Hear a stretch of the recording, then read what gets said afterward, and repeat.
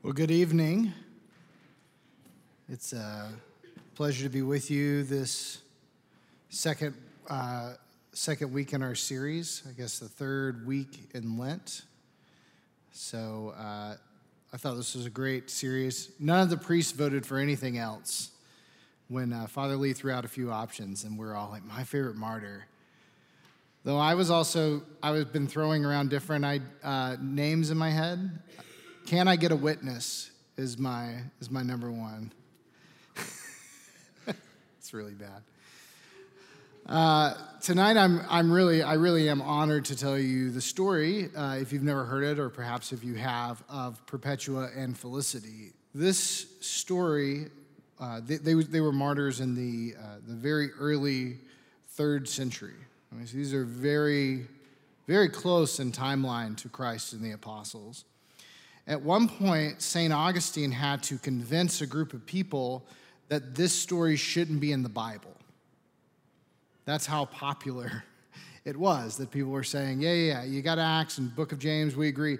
Oh, and then the story of Perpetua and Felicity, and Augustine had to sort of lay down the law and say, I love it as much as you do.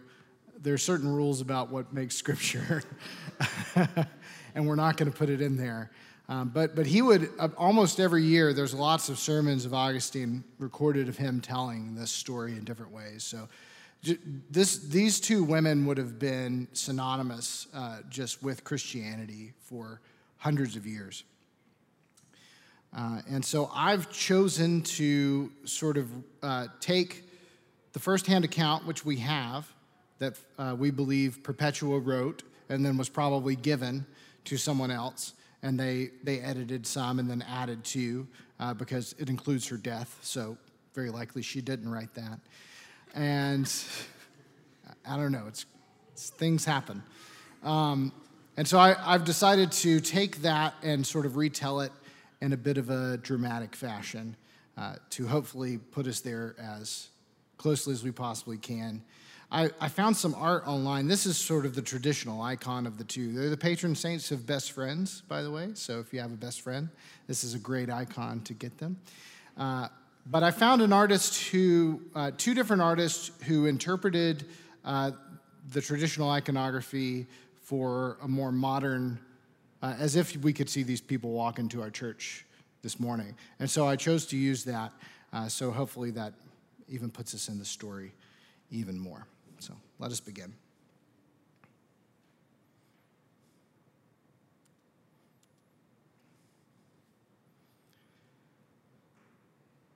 She passed her newborn son through the iron bars. The child was not yet weaned. Born into a noble family, Perpetua likely could have shirked the responsibility, but she had not. Now the boy would either have to become accustomed to the breasts of another or forswear this form of milk altogether.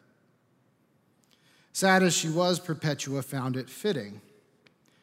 As a catechumen, she had not expected to rise to the occasion now before her, at least not yet. But the simple milk of catechesis had come to an end when she was abruptly arrested. Now the meat of martyrdom was spread out before her, a feast that one could come to by faith alone.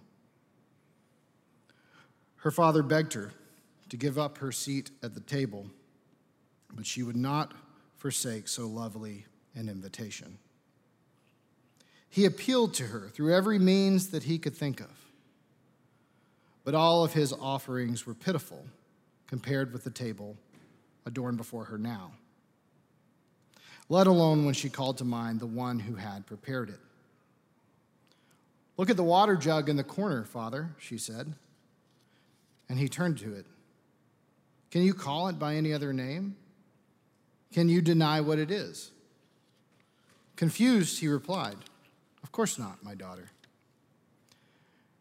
In the same way, no one can call me but what I am, a Christian. He retorted, What of your child? His last line of defense, thinking that this dagger would do her in. She thought on his words It seems to be more fitting, she said, that I may teach him by my absence instead of my presence, that he will know his mother belonged to the kingdom of heaven, and she paid for that citizenship with her life. But it was a citizenship only afforded her because God had first paid the greatest price, and her sum seemed small in comparison. Disappointed, despondent, her father left. A few days later, that water jug in the corner would serve as the baptismal font, as Perpetua and the other catechumens were welcomed into the Christian family in full.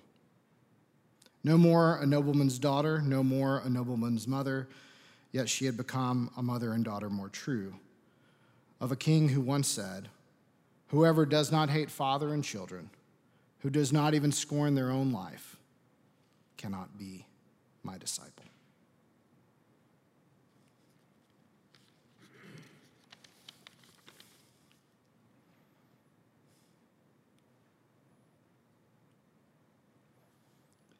If it was true, then it changed everything. If God had become a slave, then slaves might share in the life of God. This was remarkable enough, but to hear the Christians tell it, it was even better than that. Slaves would in fact have an easier road to walk. The hopeless, the desperate ones, those with less to cling to, would find it easier to fit through the needle's eye than those burdened like beasts by their wealth. The ones in the front of the line, it seems, would be so occupied trying to figure out what to get rid of so that they might squeeze through, that the ones in the back who had less to carry had time to pass those in the front and enter in before them. Yet all things were possible with God.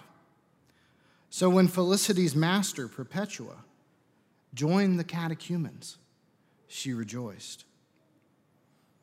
She could not have imagined that it would have led them both to prison, but some people, it turns out, were not thrilled with the idea that a deity would prefer the wretched of the world over riches and royalty. Felicity was not overly concerned with this. She knew it was a possibility.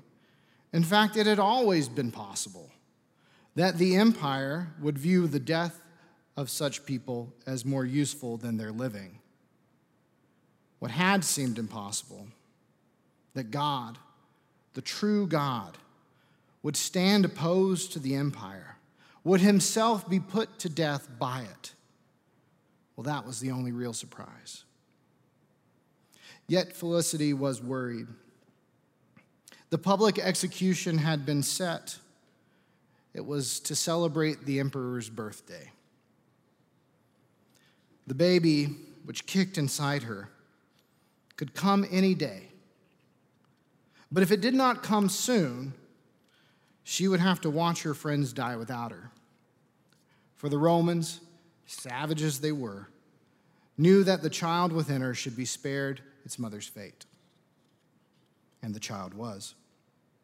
A few days before the execution, her contractions began. Perpetua was there. She was the only other woman who'd been arrested with a group of catechumens, and she was a mother herself. Felicity had served a similar role when Perpetua's son had been born months earlier. And yet she had never imagined at the time that their roles might be reversed, that the master might become the slave. But she wondered why it was so unexpected to her, given everything else she knew. For she knew that the King of Kings did not consider equality with God something to be grasped, but emptied himself, made himself nothing, taking on the very form of a slave, and had become obedient to death, even death on a cross.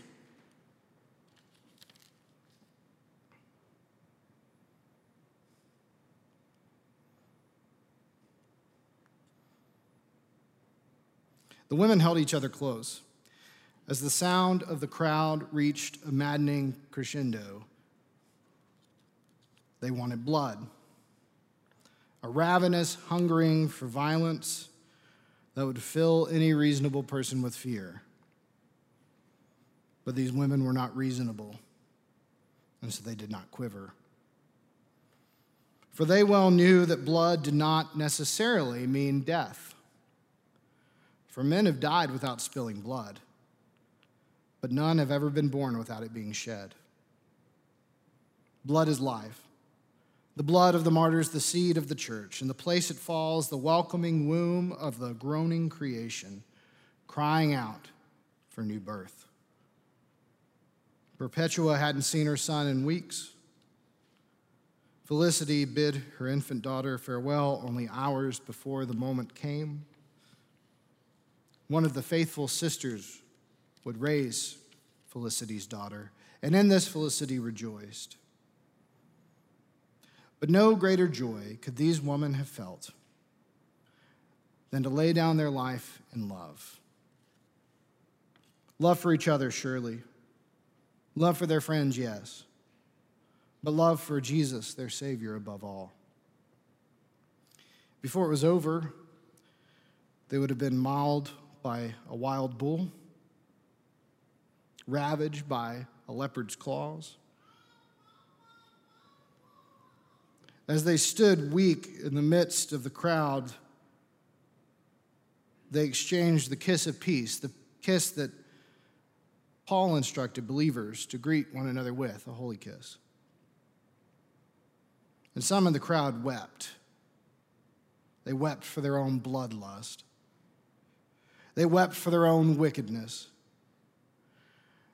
They wept for belonging to a world like this one, when suddenly they saw with striking clarity that another world exists.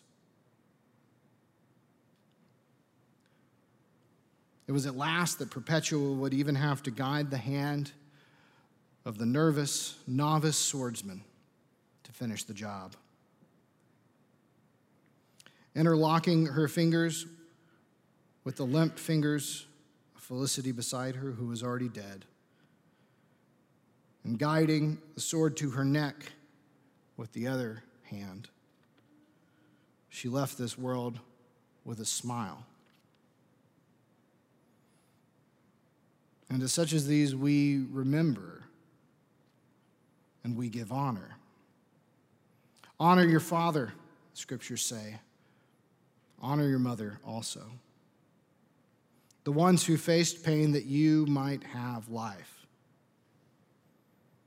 If we call ourselves Christians, we are each of us in some way children of these women who despised not death's terrors because they knew the joy set before them.